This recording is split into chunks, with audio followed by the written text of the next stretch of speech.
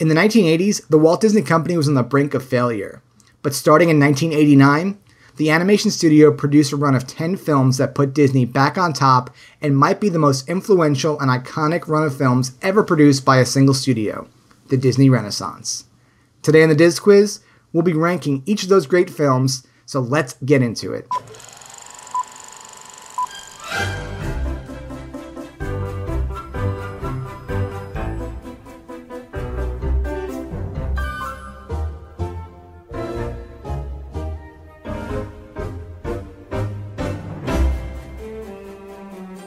Hello, ladies and gentlemen, boys and girls, and welcome to the Diz Quiz. As always, I'm your host, Tommy T, continuing our Season 3 here, where the format is whatever I feel like. Each episode is different, and I'm excited to bring you this one all about the Disney Renaissance. I'm going to give you a brief history of the era, and then we're going to rank those films from 10 all the way up to number 1. Before we get into that, just my usual word about how you can support the Diz Quiz, and that's by subscribing on YouTube or the podcast app of your choice, leaving a review in that podcast store, or a like, a thumbs up, a comment. Really, any way you engage with the show is a great way to support and help us grow, and I really do appreciate it. I also wanted to let you know that on October 1st, I'll be launching a new Walt Disney World-focused app on the iOS App Store. I'll talk about it more at the end of the show, but basically it's a fun way to log and track everything there is to do in Walt Disney World, so check that out if you're interested. Without further ado, let's get into the show with our brief history of the Disney Renaissance. I'm going to keep this pretty high level because if I didn't, we'd be here for hours. But if you want a more in-depth look at these events, I highly recommend the documentary Waking Sleeping Beauty, which is on Disney+, and the book Disney War. I'll be sure to link both in the description. Following Walt Disney's death in 1966, the 70s and 80s were a low point for the Disney Company, especially in film. In fact, a hostile takeover event almost resulted in the company being sold off piece by piece. Rock bottom came with The Black Cauldron, a film with some nice elements, but not an accessible or memorable one in most regards, and performed very poorly. As they mentioned in Waking Sleeping Beauty, it lost out of the box office to the Care Bear movie.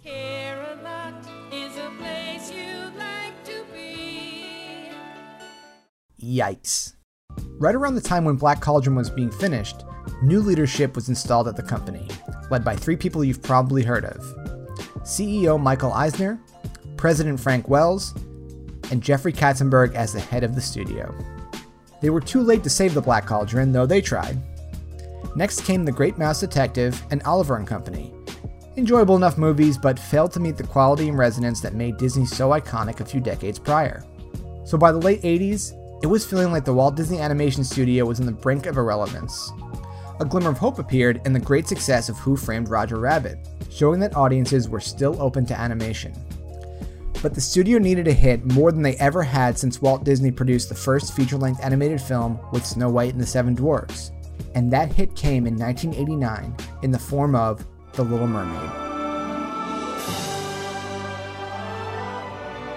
This kicked off a series of 10 films that we refer to today as the Disney Renaissance, where the Walt Disney Animation Studios, for the first time, perhaps since Walt Disney's death, were truly a phenomenon and in control of the cultural zeitgeist. Those films were The Little Mermaid in 1989, The Rescuers Down Under in 1990, Beauty and the Beast in 1991, Aladdin in 1992, The Lion King in 1994, Pocahontas in 1995, Hunchback of Notre Dame in 1996, Hercules in 1997, Mulan in 1998, and Tarzan in 1999. Before we rank these movies, I want to go a little more into how this lightning in a bottle happened, and I think that starts with the people behind the films. I think too often we look at movies like they just appear out of thin air, or that a company like Disney can write a giant check and a movie just gets made. But it takes a lot of people with passion, vision, and talent to make them a reality. So I want to shine a spotlight on just some of the people that made the Disney Renaissance possible. I already mentioned the 2 men at the top, CEO Michael Eisner and President Frank Wells, who were brought into Disney in 1984 to right the ship. Eisner is of course a well-known personality for his bold attitude and willingness to pursue big ideas. Wells, on the other hand, was a more level-headed and business-focused figure, the Roy to Eisner's Walt. Together they found that same balance of the original Disney founders that allowed the company to start taking some big chances without going too far off the deep end. When Eisner came from Paramount to Disney, he brought with him Paramount's head of production Jeffrey Katzenberg to run the entire Disney studio. Katzenberg saw the potential of the animation department, and though he's known for being difficult to work with, it's not unreasonable to believe that Disney's revival does not happen without his ambition and intensity. His departure may have also signaled the end of the studio's great success, but more on that later. Also in 1984, Walt's nephew Roy E. Disney, who hadn't been with the company since 1977 when he left due to disagreement with the corporate direction, came back into the picture.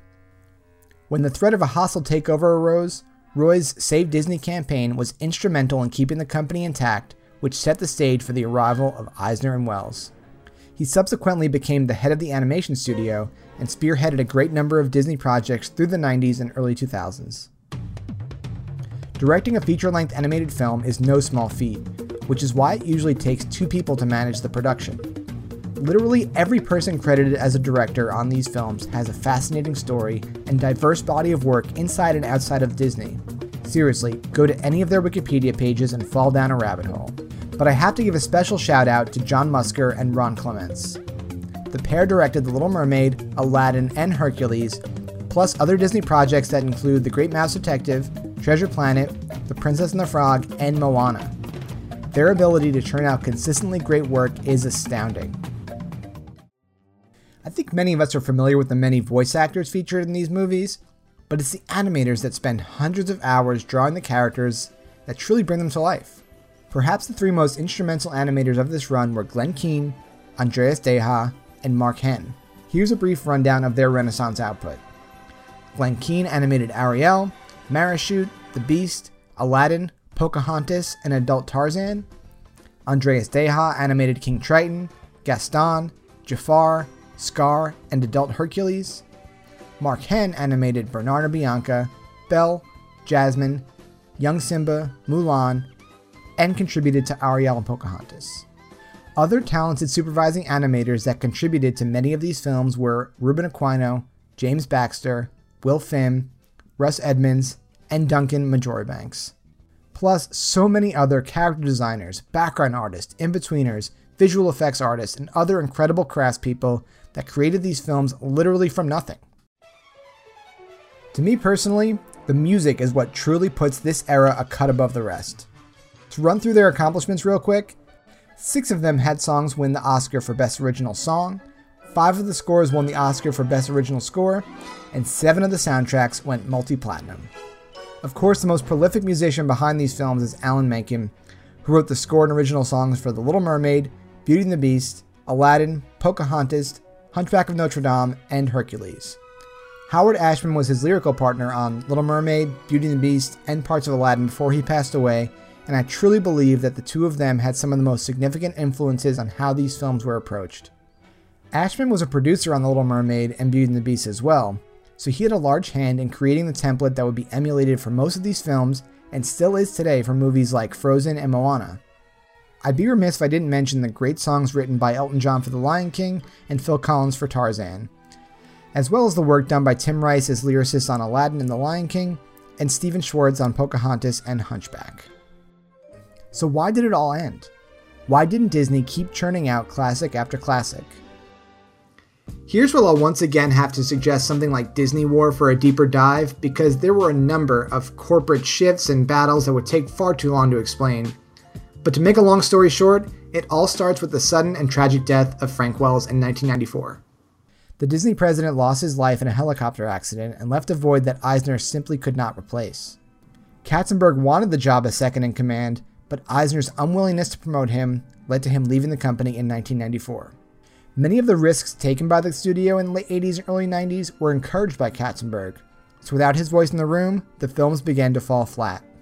I'll also mention Howard Ashman's untimely death in 1991 from AIDS. I think his absence becomes more and more noticeable as you go through these films. By the year 2000, Disney feature animation no longer seemed interested in producing big emotional musicals. Perhaps it was Eisner's resentment towards Katzenberg's success with DreamWorks, or pressure from Pixar to produce original stories and computer-generated animation, but the string of movies leading to Eisner's departure in 2005 continually failed to resonate with audiences. The studio's recent run has been quite successful, but the Disney Renaissance is still alive and well all around us between the live-action remakes, a strong presence in the theme parks, and beloved characters and songs that speak to audiences to this day.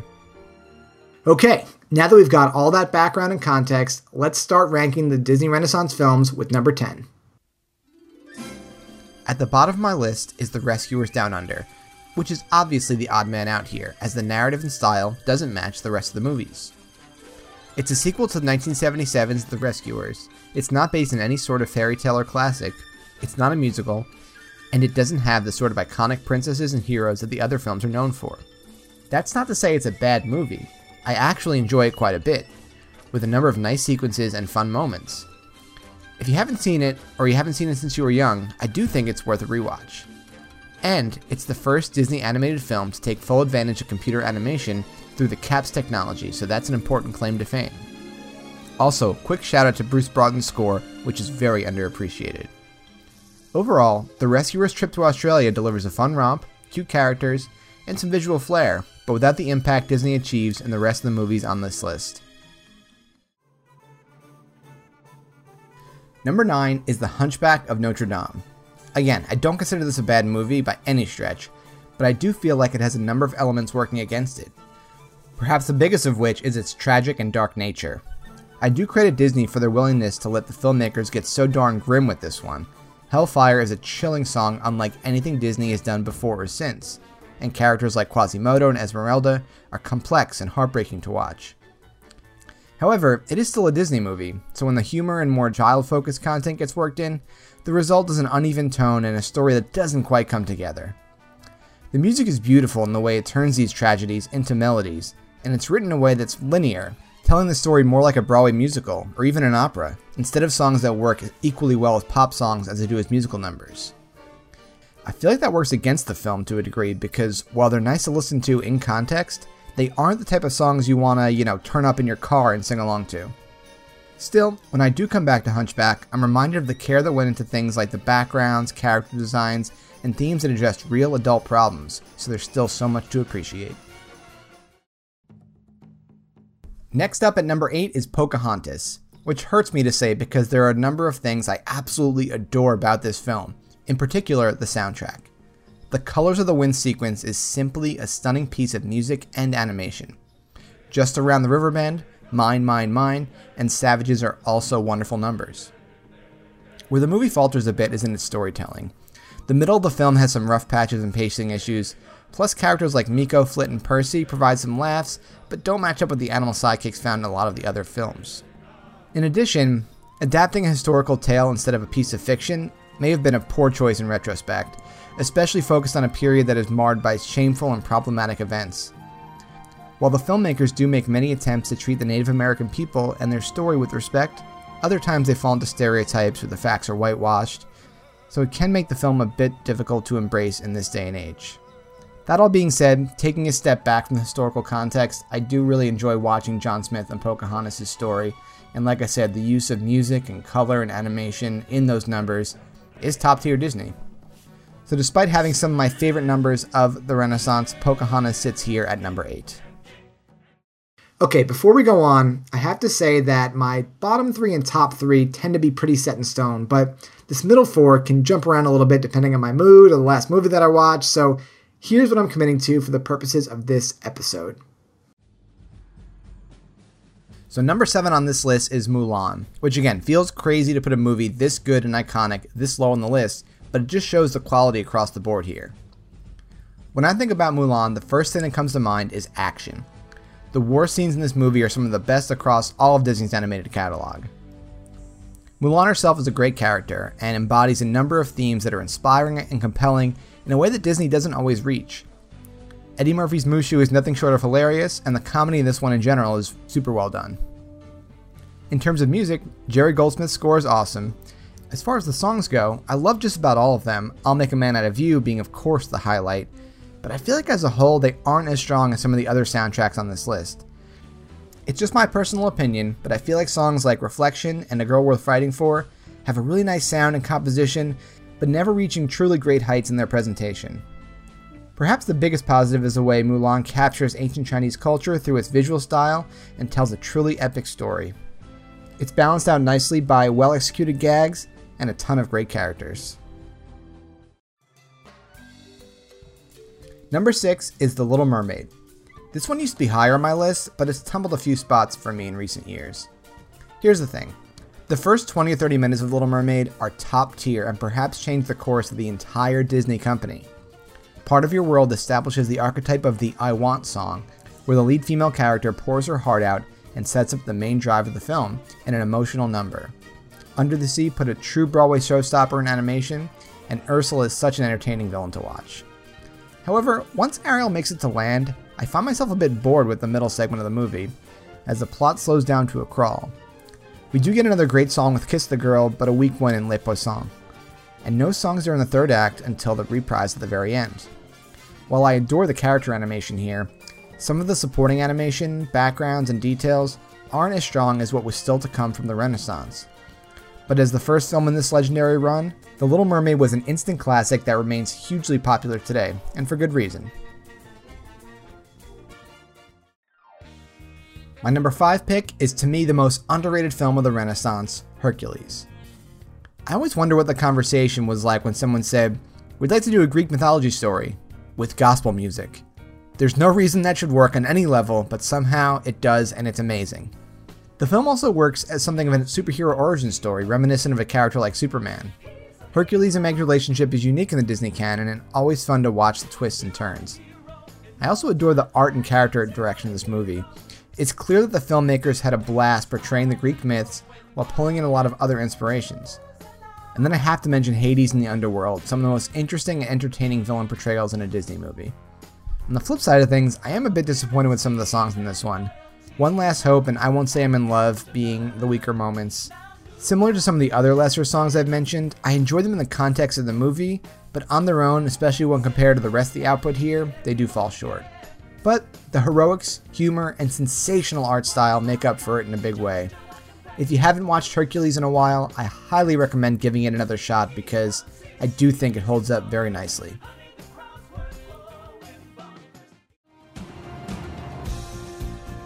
Number 4 on my list is Tarzan. I feel like when I was younger I didn't appreciate this movie as much, but upon rewatch about 5 years ago, it clicked for me how brilliant it really is. The character designs and animation itself is to me the peak of Disney hand-drawn animation. The only evidence I need is the Son of Man sequence. Go pull this up on YouTube or whatever and pay attention to the clever ways we transition from shot to shot, the fluidity and complexity of Tarzan's movements, and the compelling ways each shot is storyboarded and staged. It's really a masterclass in animation. This movie is also unique because it has music throughout, written by Phil Collins of course. However, the characters don't really sing or perform it at all. It works surprisingly well, and the film tells an interesting story full of fun characters and conflicts. To me, Tarzan is a movie that does everything well. It may not be the best at many things, but there are no real weaknesses, which makes for a thoroughly enjoyable movie. Number 3 is Aladdin. This one definitely vies for my number 2 spot, but either way, Aladdin is not just one of my favorite Disney movies, but one of my favorite movies. It's hard not to fall in love with the characters. The street rat with the heart of gold, the princess that wants to see the world beyond her palace, not to mention Robin Williams' incomparable genie, which might be the most celebrated animation voice role in cinematic history. Songs like Friend Like Me and Prince Ali are absolute delights. Between the music itself, the lyrics, the visual gags, and the colorful and complex animation, they're constantly bringing the laughs and eye candy. You've also got sequences like the Cave of Wonders and A Whole New World that sweep you up in the adventure, drama, and romance. Aladdin is a crowd pleaser, plain and simple. If I have to name a negative here, it's that the third act falls a bit short in my eyes. The musical numbers mostly take a back seat in the second half, and while the story and character resolutions are well conceived, I feel like the execution is not as compelling as what some of the other Renaissance movies bring to the table. That being said, Aladdin is packed with thrills, spectacle, and humor, and along with delightful characters and music, make for a top-tier Disney flick. My number 2 is The Lion King. I can't think of a film with an opening scene as epic and compelling as The Circle of Life. There's a reason why this sequence, particularly Rafiki holding up Simba, has become so iconic and often referenced. The combination of Elton John, Tim Rice, Hans Zimmer, and Lee Boehm created a deep and unforgettable soundtrack. You have moments of pure carefree joy and Just Can't Wait to Be King and Hakuna Matata, and then moments of tragedy and dread during Mufasa's death and Be Prepared. Can You Feel the Love Tonight is a perfect romantic interlude which launches us into a gripping climax, all while reflecting some very mature themes.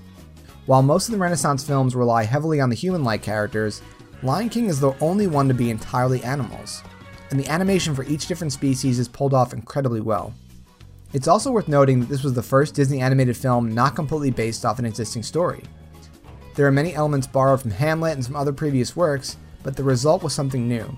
The Lion King also has an incredible balance of comedy and seriousness. It feels like the comedic beats always come at the right time, and just when things are getting too silly, something dramatic happens. Simba's arc might be the best of any character in this run, and the white-knuckle action of his climactic showdown with Scar is epic. Finishing us off at number 1 is of course Beauty and the Beast. If you know me well, this is probably not a surprise. It was the first animated movie to be nominated for Best Picture at the Oscars, and the only one to do so when the nominees were limited to 5. The Academy recognized it for good reason, as the film is a masterpiece, filled with impressive animation, character design, music, voice acting, and storytelling. From the prologue with its foreboding and music and stunning stained glass art direction, we are brought into a simultaneously beautiful, tragic, and whimsical world. There are so many wonderful characters here, each one with fully fleshed out personalities and animated with care. We fall in love with Belle instantly and quickly meet Gaston and LeFou, who are terrifying in how grounded and realistic their villainy is. The Beast could have easily come off as silly or over the top, but because he's handled in such a straightforward and tragic fashion, it not only works, but we actually connect with him. More recent household objects provide comic relief, but also have important character arcs that help move the story forward in important ways. At the heart of everything, of course, is Belle and Beast's story. I know it gets flack sometimes for just being a case of Stockholm Syndrome, but this is a Disney movie and a fairy tale, folks. Sometimes things need to be severe and on the nose in order to tell an accessible story and send a strong message. Here, the messages of self-sacrifice, whether it's Belle sacrificing herself for her father or Beast sacrificing himself for Belle, and of judging someone by what's inside, are illustrated with care and passion, hitting us right in the feels with an all-time classic Disney finale. The last thing I need to praise here is the music, both the songs and the score. I actually plan on doing an entire episode in the future about the music of Beauty and the Beast, but Alan Menken's work here is utterly brilliant. His use of musical themes woven throughout the film is unparalleled, and every single song he and Howard Ashman wrote are at the top tier of Disney's catalog. Clearly, I could go on and on about this movie. I actually deleted a ton of this segment because it was going so long, so I'll just wrap this up by saying that Beauty and the Beast is my favorite Renaissance movie, my favorite Disney animated movie, and one of my favorite movies of all time. Okay, now it's your turn. Drop your ranking in the comments, and I'm very much looking forward to seeing how everyone's lists compare. Before we say goodbye, I just want to tell you a little bit more about that iPhone app I mentioned at the top of the show. Again, it's called Flylist, and I created it as a fun tool to help you log and track everything there is to do in Walt Disney World. So I created lists of every attraction, resort, character, restaurant, you name it, so that you can keep track of what you've done and what's still on your to-do list. We're launching on October 1st, and I'd love you to follow along at Flylist app on all the social media platforms, or head to flylistapp.com for more info and to sign up to be one of the first to download. Looking forward to having the Diz Quiz community over there as well. Appreciate your support. And then, of course, subscribing to the Diz Quiz on YouTube podcast services, leaving a like, a comment, a subscribe, a podcast review. All of that is super appreciated and helps us grow here on the Diz Quiz channel. So, until next time, I've been Tommy T, this has been the Diz Quiz, and we will see you real soon. Bye-bye.